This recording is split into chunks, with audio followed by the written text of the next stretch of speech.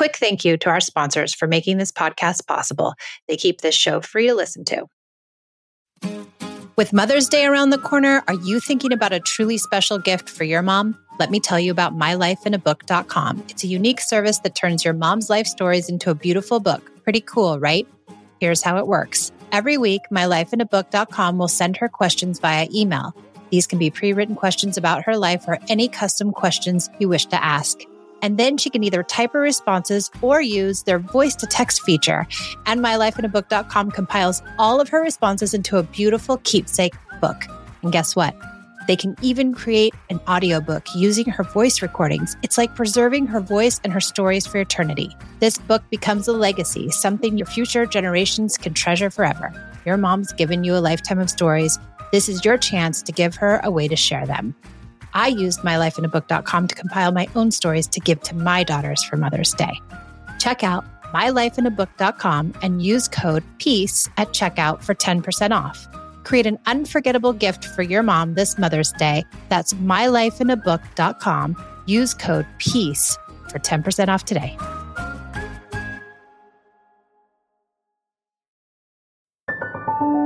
I came to parenting with everything I learned in childhood: yelling, punishing, controlling, and shaming. After trying almost every method, I found connected parenting and was totally shocked when empathy, listening, doing away with rewards and consequences, and being a safe place actually worked.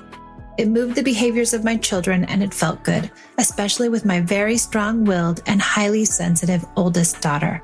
This podcast was born out of the idea of sharing the message and helping parents find more peace in a modern world.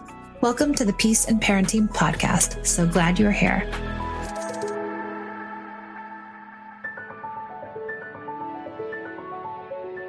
Welcome back to the Peace in Parenting podcast. I'm Michelle and I'm back. I want to talk about play because play is something I haven't really talked about lately on the podcast. And it is actually one of my favorite ideas around connected parenting. And the reason that it is one of my favorite ideas is because it makes such a big difference and it can change the entire ethos, the entire, thought process, the entire mood of your family in moments. Now, a little caveat here. Play is not useful when your child is in the throes of big feelings. I've had many people come to me and say, I tried to play, but didn't work. And I think what happens sometimes is that parents try to use play to get a tantrum to stop. And that's a lovely idea, but I don't think it will work. And I actually don't think it's helpful. If a tantrum is on its way, then it needs to be processed and it needs to happen. And there's no getting around that. So what we can do instead when it comes to play is to think about ideas or scenarios where your child is just a little bit offline, or your children are just a little bit offline, or the house feels kind of icky, or it feels kind of tight, like nobody's doing what you ask and everyone's kind of whining and people are fighting. Can you say, hey, I've got time for a dance party. Let's do it. And you turn up the music really loud and you have a dance party. You drop everything and you just play. Now, that's one of the most beautiful uses of play. I think it can just change the mood in 10 minutes. In 10 minutes of play, you can change literally the entire trajectory of your afternoon or your day in minutes. So that's one of the ways in which I like to use it. Another way in which I like to use play is when people are being kind of naughty. So if a child says something that isn't nice, or if they do something unkind to their brother or sister, I like to say, ooh, I'm coming right over there. I guess you need a hug. You might need a kiss. Oh, do you need a thumb war? Do you need a staring contest? You find out what is your child's love language. And for some kids, it's not hugs or kisses. Sometimes it's one-on-one time. Ooh, you might need 5 minutes of special time. Sometimes it's a staring contest. Sometimes it can be, an I spy. It can be anything. For my older kids, I use this with my teenagers. And I say, ooh, looks like you might need a hug from mama. And Esme, inevitably, if she's in a bad place, she'll be like, no, I don't want a hug. And I honor that. And I say, okay, well, could I have a pinky hug? And she'll say, no, I don't want a pinky hug. If she's too far gone. Sometimes she'll say, fine, I'll have a pinky hug. I'll say, okay, can I just touch one little tiny piece of your hair? One little tiny strand right here. And she'll say, no, please don't touch my hair. And I'll say, okay, I won't touch your hair. Can I have a butterfly kiss? No, Mom. And then when she starts to protest and I can see she's lightening up, I stick in there. I say, well, I'm just going to wait here. I'm going to wait here for some sort of love and affection. I'm just going to be right here. And pretty soon she'll come around. The great part of it is that whatever behavior was happening, whatever poor interaction that was happening, now it's not happening. It's actually changed. Even if it's just her protesting about not wanting to play with me or not wanting to hug me or not wanting to be with me, it has changed the conversation so that we're no longer talking about her being unkind to her sister, for instance. And we have moved in to try to get her more connected. Now, once I can get her connected and she and I are kind of doing well, she will now inevitably every single time come back and say, I'm sorry, I didn't mean it. I was cranky. I was this, I was that. Had I stuck in with some sort of reprimand, or I would stick in with some sort of punishment, or I point out what she's doing. Oh, you can't speak to your sister that way. You can't do this. You can't do that. I don't know if she would have gotten to remorse and apology. I don't know if the interaction would have ended so well. So play can be one of those places where you can salvage the interaction. It also takes shame completely out of the picture so that nobody is feeling shame. So it's really important that we use play, but we make sure that we're using it in the right moments. We don't want to use it for every single moment. We want to make sure it's a moment where we still think we can catch a kid, catch them before they get too offline and go to the whole tantrum. They're all the way in the throes of big emotions, then that's probably not when we want to use play. ADHD affects so many of our families, and finding the right care can be a challenge. With Done, you can get the care you need 24/7. At donefirst.com, you have an expert team who can help you get personalized treatment for you and your sweet kids. ADHD doesn't have to jeopardize the connection you share with your family. Take a free 1-minute assessment and book an appointment with a licensed ADHD clinician as soon as the next day. Get continuous care, one-click refills, insurance coverage, and 24/7 care team support with Done for just $79 a month and pharmacy copays as low as $0. Visit get.donefirst.com/podcast to learn more. Done. Turn ADHD into your strength.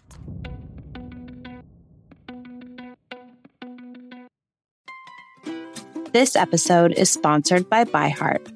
ByHeart features a patent protein blend that gets closest to breast milk. Their formula includes the most abundant protein, Alpha-Lac, found in breast milk, as well as lactoferrin, the #1 protein found in colostrum.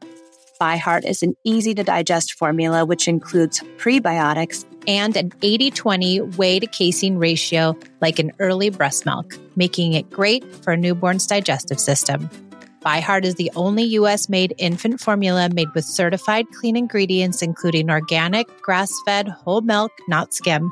What it doesn't have is soy, corn syrup, GMOs, or palm oil. Curious about ByHeart? Redeem your welcome offer at byheart.com/podcast. Use code PEACE for a limited time. Additional terms and conditions apply.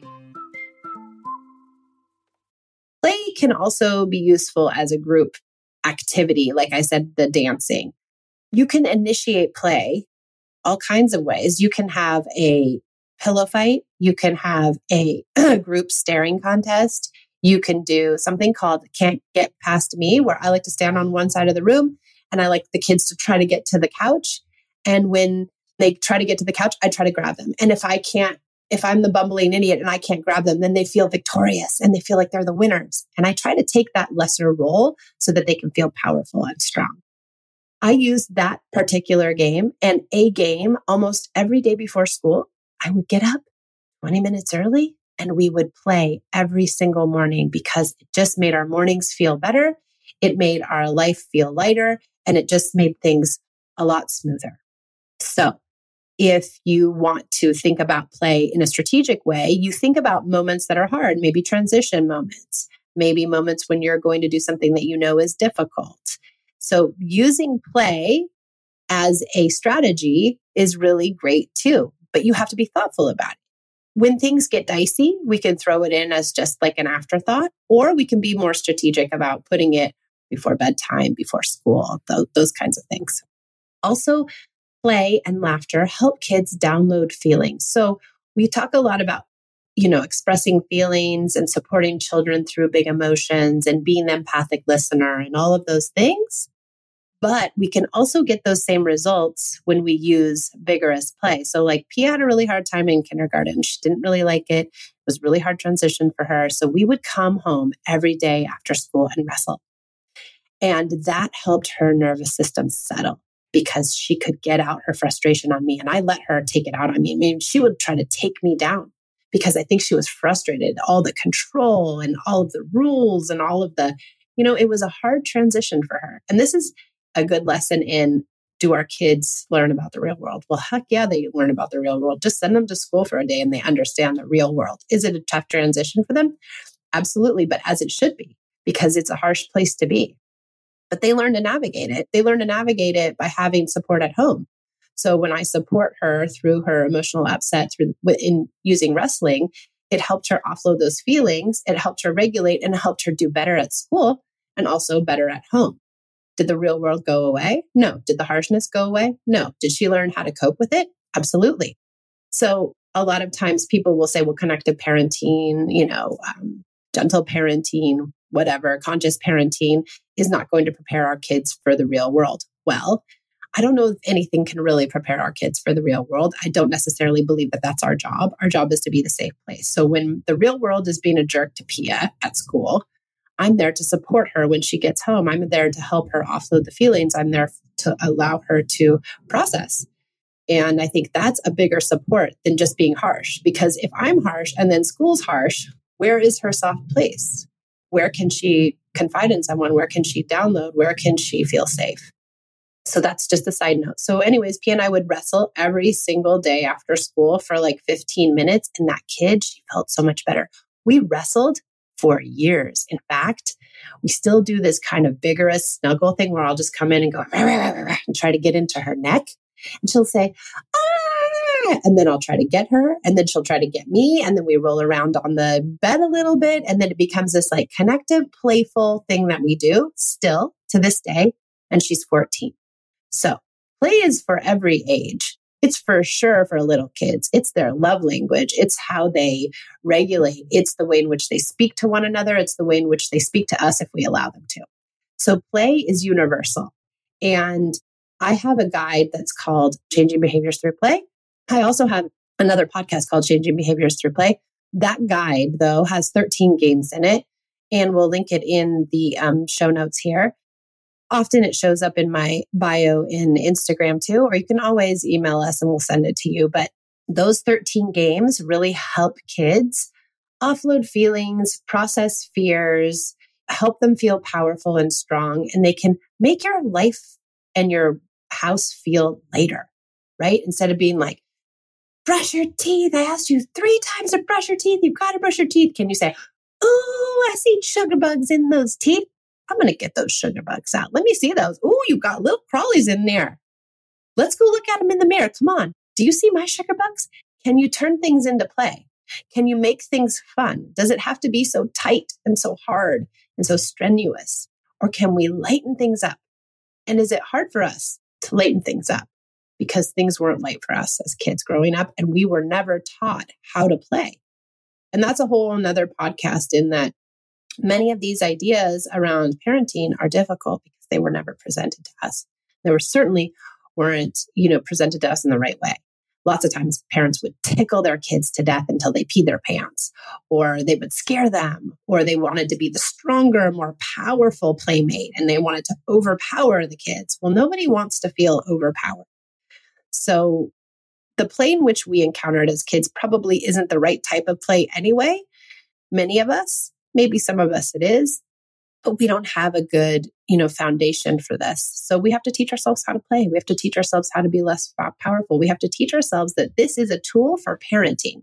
This is a place where we can build connection.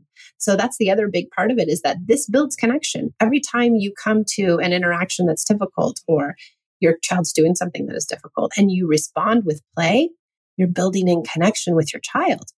This is huge. This is something conventional parenting can't do and will never do, and that connective parenting is very good about doing. So download the guide, listen to the other podcast, and start infusing some play into your world today so that things can feel a little bit lighter. All right. Thanks for joining me on the Peace and Parenting Podcast. I'm so glad you're here, and we'll see you next time.